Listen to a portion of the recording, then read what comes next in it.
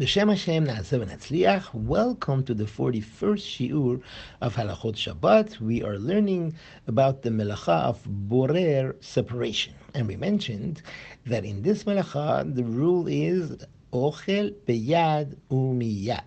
That means you could take the food with your hand, not with a vessel, and miyad for immediate use, immediate consumption.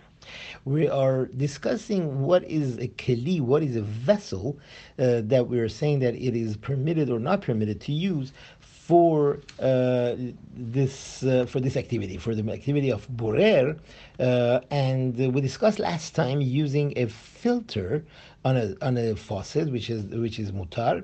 Now, the question comes up that a person wants to wash fruits, let's say orange apples, or grapes, and he doesn't like that the fruits should fall into the sink.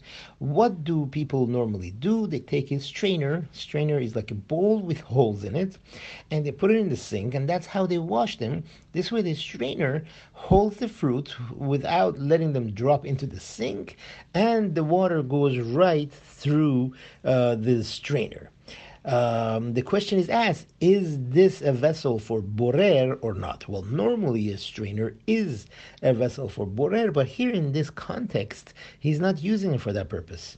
First of all, we don't have a mixture. The water is not really mixed with the fruit, with the grapes or apples and oranges.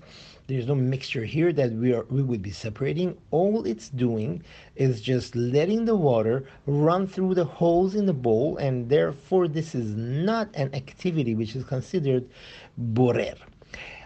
Some people have a special, like a cheesecloth or a net that they put over the lemon. When they want to squeeze a lemon, they cut the lemon in half and they wrap it with this netting. This way, the seeds will not fall into the salad or into the food, and they wrap it with this.